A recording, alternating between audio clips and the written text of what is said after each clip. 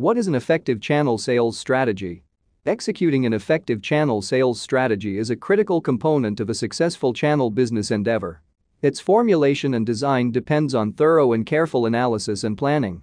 It follows certain steps that begin with understanding your channels down to the continuous management of recruited partners. Probably one of the most vital and challenging steps in formulating channel sales strategy is selecting your potential channel partners. Right now, there are a lot of businesses that commit themselves to their own channels and sell products down to their end consumers. The huge population increases competitiveness, which makes it difficult to gather a list of credible and appropriate potential partners.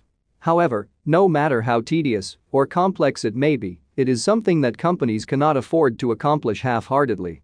Before getting down to the task of selection, it is very important to identify who your potential partners are.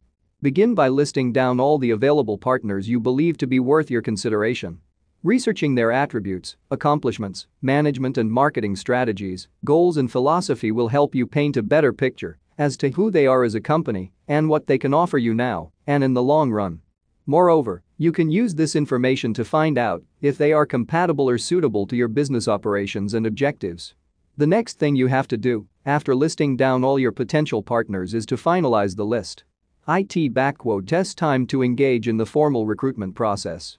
Actually, this is the most complicated part of the channel sales strategy design and formulation because one wrong choice can have dire consequences and potentially harm your channel.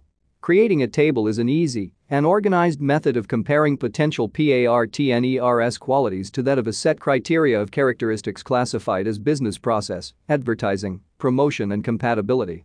This criterion will allow you to objectively study how potential affiliates perform business processes, execute channel management and conduct various non-sales related tasks. A detailed list of the areas to study includes the following: expenses, adequate to substantial resources, high performance levels, efficiency and good standing in the industry. By reviewing their capability in the areas of marketing and sales, you will be able to determine whether or not they fall below your expected and required standards and can keep up with your pace. Review how they fare with the following details and make a critical comparison: influence presence, marketing strategies, enrichment of goods and services, expected payment reward, level of skill and ability.